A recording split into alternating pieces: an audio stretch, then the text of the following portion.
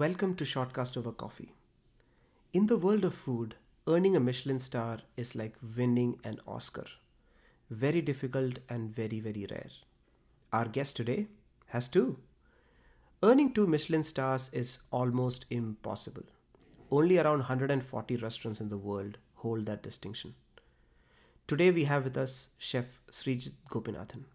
His love for food and obsession with detail has helped him build a business that includes two of the best Indian restaurants in California, Etan in Palo Alto and the recently opened Copra in San Francisco. Srijith is the Chief Culinary Officer at Mamu, a company that makes innovative mushroom and chickpea based sustainable alternatives to traditionally meat based dishes like burgers. Different from other vegetarian substitutes, Mamu's products, while possessing a nice bite and juicy texture, do not imitate meat. He's also the part of Little Blue Door, an Indian street food inspired outlet at the State Street Market in Los Altos, California. In today's episode, we discuss Srijith's journey from his little village in India to Maldives and London and eventually San Francisco. He talks about his passion for farm fresh ingredients and the ever evolving Cal Indian cuisine and thoughts on quick service restaurants with an Indian twist. Welcome, Chef Srijith, to the podcast. Really honored to have you here.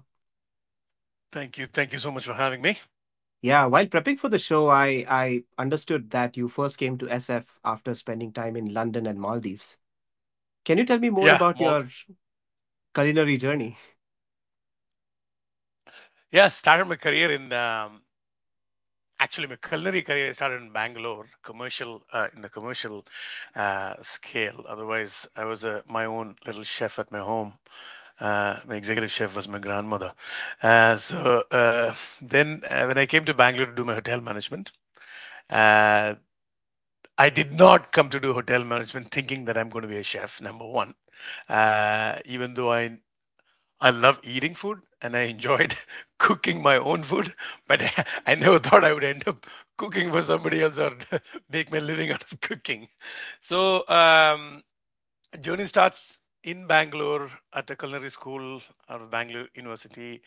Then worked in a couple of hotels, and I mean those days you don't have restaurants like today. You don't have this freestanding restaurants and all those story.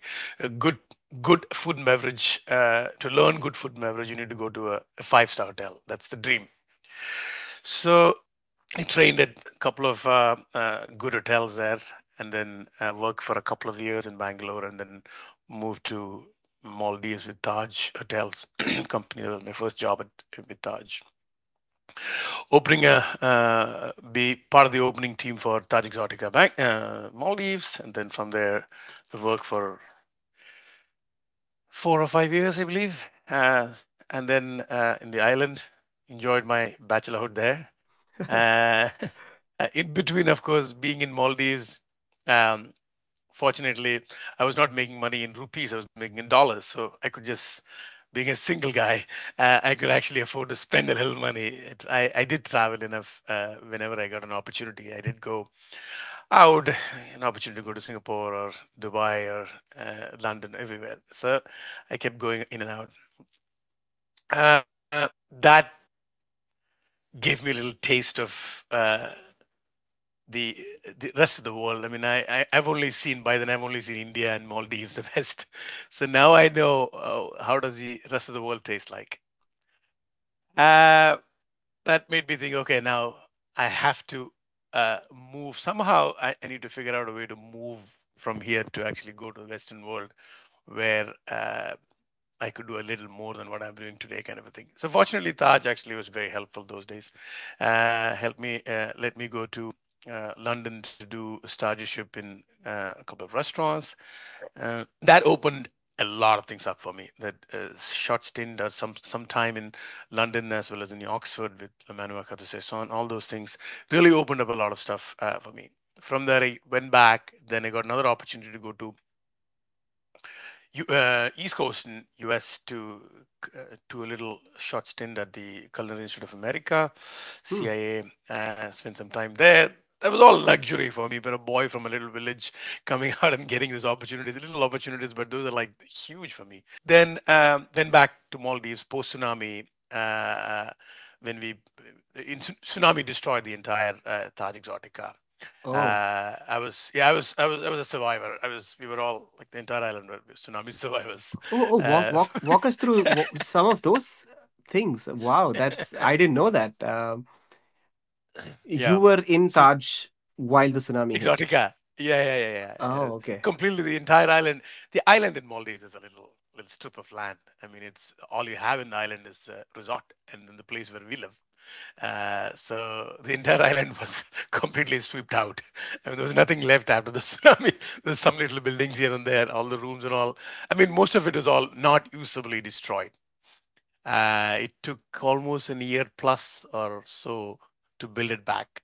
So I had to. So I fortunately Taj took care of us really well. That's one of those things I still think. I don't work for Taj now, but I'm still very thankful to what they did those days. Send us out to study, some of them some sabbaticals, some trainings, and all those things. So I really could put that time into good use. Learned a new thing called, I actually learned the new word called tsunami. Then I never knew there's a word called tsunami even I think the existed. entire world Uh, learned it during yeah, that time. for, yeah, I read it first time when I saw in the next day morning newspaper. Uh, I didn't know if I should pronounce T on the tsunami or not. You know what I mean? That I was that ignorant to the word tsunami. It's it's like a Japanese word like ikijime and all those things. It's like a new word to me. Anyways, so that's and then I mean I came to that subject just to explain how travel and the little exposure outside to the Western world actually helped me those days. Then I went back to Maldives at that point. Post tsunami opening, I went back to Maldives to help open Taj Exotica. That from there I was leaving for another assignment in Dubai. Being a Mallu, obviously, if you don't pay pilgrimage to Dubai, then you're not complete. So I thought I'll also go do that. At that time, that was the time when Taj we actually bought a place in um, which is Campton Place, Taj Hotel. Now moved into. They offered me to go there if you like, since you're leaving. Why don't you do this? I said okay, perfect. I just picked up that and came here in 2007. Uh, I came here and then realized the whole world is going down. That's the 2008, what is it called? Oh, wow. Recession. Yeah. One crisis after the other, isn't it? It's crazy. Yeah. In Malayalam, there's a saying, no, പാപി ചെല്ലുന്നിടമെല്ലാം പാതാളം Exactly. so, so that happened. Then, I mean, I feel it's all for good. There is a reason why all these things happen. I mean, there is Right. definitely there's a reason why. And then I thought I came to a new place, Campton Place. I mean, for any chef, it's a dream place to come in because many amazing chefs came out of that little restaurant. So I was so nervous to actually take up that assignment. I didn't know what I was going to do, but at the same time, I also knew I knew what I want to do, but I didn't know if I would be able to do, or would I have the resource and other things to do. But the recession, I kind of, it was, it was a thing like, kind of an, using that adversity to your advantage. It was very calm and nobody was caring about even does is the restaurant is going to do well or not, because people are so worried about even uh, handling the day-to-day operation of the hotel. Restaurant was the last priority at that point Yeah. because there's a bigger picture to take care of. There are so many employees, business, and all those things are going down. They were trying to manage that. So I slowly was watching that, and I thought that I was planning my move. What should I do with this restaurant? Because I'm in middle of San Francisco. An Indian guy is run the restaurant run by French, Swiss, and American chefs. This is an experiment which nobody would give me an opportunity uh, to experiment an Indian guy who's never worked in US before to run a restaurant in San Francisco. So at that point, I was not being scrutinized by anyone. It was just happening. So I just thought, okay, let me take advantage of this. And I started. writing my own things, thinking what would work in this town. I started understanding. I understood the pulse of the people, spoke to many, and what would work, kind of thing. That's when I thought that at one point I thought the way forward is not doing what they did before. I have to do something slightly different, which would actually mean something uh, to me as well as other people who see, which it needs to be me on the menu. It cannot be. I cannot embrace an existing idea which was successful before. That doesn't make any sense. It's not always one thing which is successful to one person would again be successful for me. So I clearly understood that that formula which was working in Campton Place will not work for me Mm. in San Francisco. So I decided, okay, do something called let me bring embrace my ethnicity into the whole story of cuisine here. That's when I decided, okay, I couldn't embrace it to a level where I would do today, a little so micro and narrow. Those days I thought, okay, let me Indian ethnicity kind of a thing, in a little macro way of doing it. So I call it Cal Indian cuisine at that point. Mm.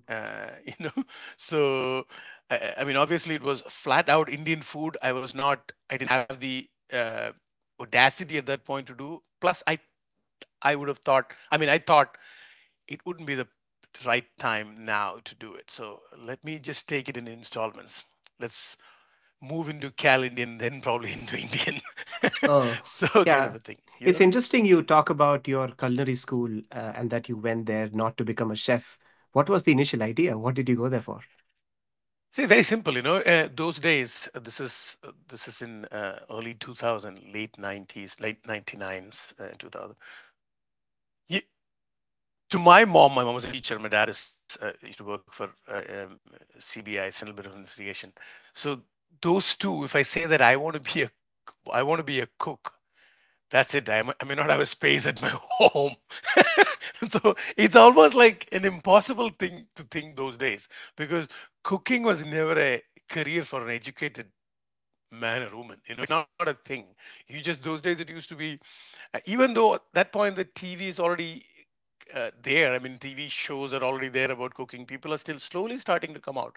But I'm from a village. I mean, you just go tell somebody that I'm going to do 3 years bachelor's to learn how to cook. Oh, the first question is going to be, why would you go all the way there to learn 3 years? Why don't you just learn in one of the hotels or restaurants here? Why waste money? That's the first question comes out of it. So obviously, which was in the it was I would use the word appropriate to even tell my parents that I want to be a chef. It was just not there. so I it was almost like uh, shooting in darkness. It's like I'll do hotel management. Maybe I'll become a some kind of a manager. uh, you know, or some of that sort. I still remember vaguely. This really happened. My grandma was alive then. When I came after my first year in hotel school, I just came home and she asked me, "So what do you do?" I said that I am doing hotel management. She has no clue.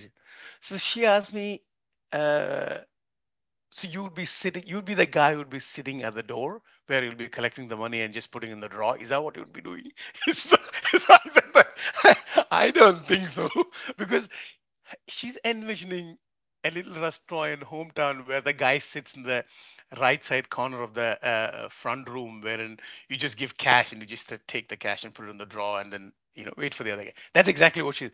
So I used to laugh at that. I was laughing loud. So that's obviously the reason why, going back to your question, why I never told her, I never thought even that I want to be a chef. Oh, interesting. And when you moved to San Francisco in 2008, was Campton Place, what cuisine was Campton Place serving at the time? It was, I mean, see, the point is, Campton Place was never driven by Campton Place cuisine. It was always driven by the chefs who did then.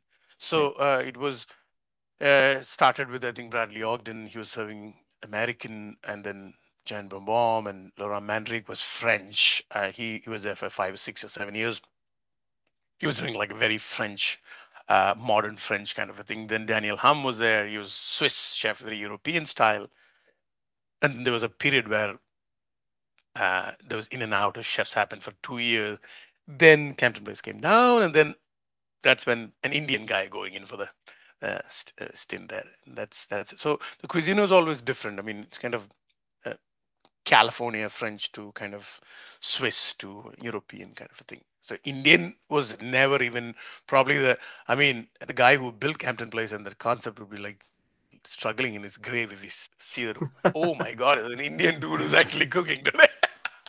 I'm sure he's going to So be happy with the way it's doing now, though. I don't know what now. I'm sure he was happy the way it did well when I was there, but now probably it changed because tsunami, post tsunami, it changed. I moved out, and then a lot of things changed, and probably now I don't know what's the deal right now. Right. Yeah. Right.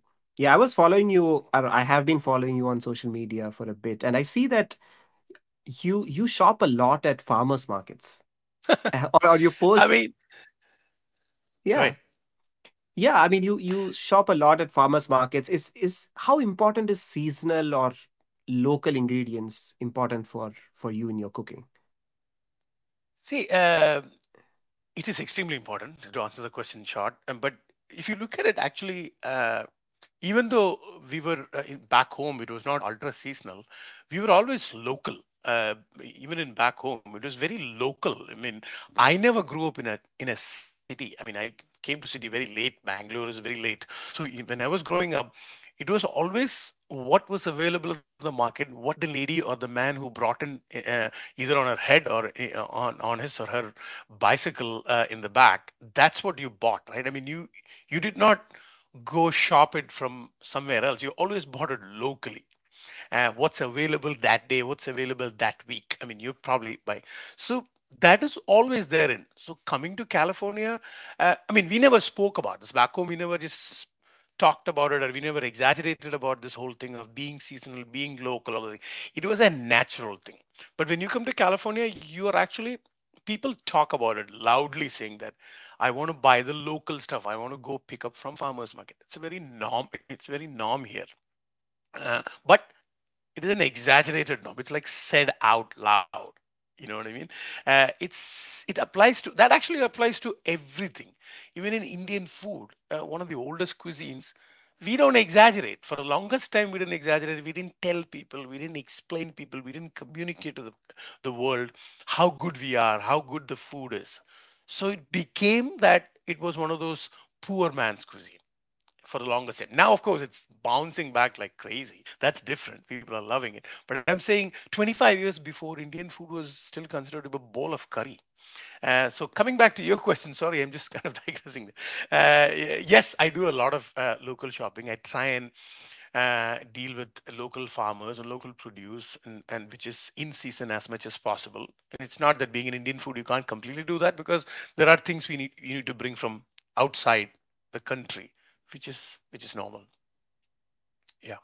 Yeah, I mean, it's interesting that you bring up the the concept of Indian food as poor man's food. And after moving to the US or even in India, when you think about fine dining, it's usually Italian, Japanese, or French cuisine. And nobody even talks about Indian cuisine as fine dining. Do you think it's mostly because Indian restaurants are not graded as much in the Michelin scale? Or why do you think that is the case? Why doesn't Indian food come in the top of the fine dining list? So this is how I look at it. Why is because you don't have a product because you don't have a creator. Hmm. You know what I mean? You don't have a product if there is no creator, right? So the problem is the creators were not there. How did Indian food, first of all, let's keep this Indian food in India for a minute, just hold on to that. I'm talking about the international arena. If you look at it, you did not have good Indian chefs come out of India to create that. Good Italian chefs came to America, or the American chefs went to Italy, or I mean, vice versa, whatever it is. So, but Indian chefs, like 40 years ago or 35 years ago, you did not have good Indian chefs travel abroad to showcase to the foreigners, to the Western world, or to the any world for that matter, That's because, first of all, there was no chefs in India. I mean, all the chefs were chefs because they were considering that to be a job, like to actually make their salaries. It was never, everybody was, of course, everyone makes, it's a career for everyone, of course, I understand. But it was purely like another job. Cooking is not always just like another job. You need to have a good pinch of passion in this whole game. Otherwise, it's hard because you don't make $1 million or you don't get rich just like that. So you need to have that extra push and passion for that. Number one. So people never traveled outside to showcase it. There was not many culinary events those days. Of course, forget about social media, which was never there. That's a different story. TV was not there. Indian chefs were not on television. Television helped. I got to say, I'm not a big fan of television, but it did help. It really helped. Social media took it to the next level. That's a different story. But those days it was not. It's about communication. It's about saying your story. I came to know saying your story in the Western world is so important. We never told our story. We never said that. I mean, if you don't tell your story, how do people listen to it? I mean, you gotta tell your story. It's not there. Today, now that's one of the reasons why, to begin with, it was not there. Indian cuisine was never a cuisine abroad. It was just something where an Indian tech guy or an Indian doctor who came all the way to America or to London in his ship sitting in for 30 days, he traveled here and now he comes here. I don't have my food. How do I cook? I don't want to cook. So what do? I get my maid and maybe my wife may help. Those days all it's a wife thing, right? I mean cooking was women's thing those days. And somebody will help. And let's do something here. So people those days in olden days used to make restaurants for them for a selfish reason for them to eat food. You know what I mean? Right, right, right. So Yeah. that's I a mean, this was another thing my previous guest brought up was that, in England, the curry houses were started mostly by Sileti, I think fishermen, and they started to have curry houses as like, you know, to go or takeout. And it was kind of different in the US because a lot of doctors and engineers migrated. And like you said, they wanted to have their own food. So, yeah. Exactly. So they had the money and they had the resources. They started doing. It was not their main thing. It was just side thing for them for them to come in the evening or in the morning to have some breakfast, lunch, or dinner. That's how it all created. And if you look at it, a lot of you see the northern Indian food was mostly available food because that was I'm pretty sure in numbers, Northern Indians moved here more those days. That's probably the reason why. Because Indian food means first thing comes palak paneer, saag paneer, dal makhni and naans and things like that. In South Indian food came very late, a little more passive when it comes to entrepreneurship those days. Now it's a different ballgame. So never had this thing. So that's how it started. It was never done by uh, a skilled or a trained professional. So obviously, when you don't do that, it's an amateur situation, right? You're just building something just to make, and it took a long time to get there. So that's where it's the that's how it all started, and then slowly in probably in 90s. Maybe like 80s, 90s, then slowly professional chefs started coming in, and then they started building. It takes a long time, and then you also need to convince the public, right? You can't just make a restaurant of a scale of a today's scale just to feed a few Indians. You got to have the buy-in from the non-Indians so that you can actually fill up the place and run the place, make it a business. Because end of the day, you don't want to do something which to make a loss. Yeah, So, and going back, go ahead. what fascinates me is that for something like an Indian food, which started off as to go, there's not much of a fast food presence in the US at least. Like we don't have a single fast food chain across America that serves Indian or Indianish food. True. I get it. I have a theory for this. So basically, when it comes to QSR, where is a QSR happens? Mostly, it's in a high traffic areas. The business of QSR is between 11 in the morning to 6 in the evening. unless you are in a very residential place or in a market or something like that. So mostly your QSRs are outside. It's and QSR is not a place where you go dressed up to celebrate your birthday, at 6 o'clock or 7 o'clock. That's not the kind of business it is. So it's a different kind of business. So in that way, you have to look at it from two angles, right? You have to look at it from the consumer's angle and the investor's angle, or entrepreneur's angle. So you don't build QSR in in a like you would build in the middle of Palo Alto, where you in the size of an Etan or a Copra. You don't do that. You just build QSR in a place. Of course, you'll have in Palo Alto, obviously, but in a place where it actually fits high traffic area. That's what we do. So going back to your question, number one, that's number one. Second thing, our food is super flavorful, very tasty, and it also comes with some cons. And it's because it is flavorful, it's aromatic. It's and for some people it is heavy, even though it is perceived heavy. It's only as heavier as any American food or any food. It's not heavy as that, because if uh, I've done that comparison before. Now, that's one of the reasons, probably, if you look at it, an office goer will come and just quickly come pick it up and go. You need a food which is small in size, quick pick up and quick eat and go.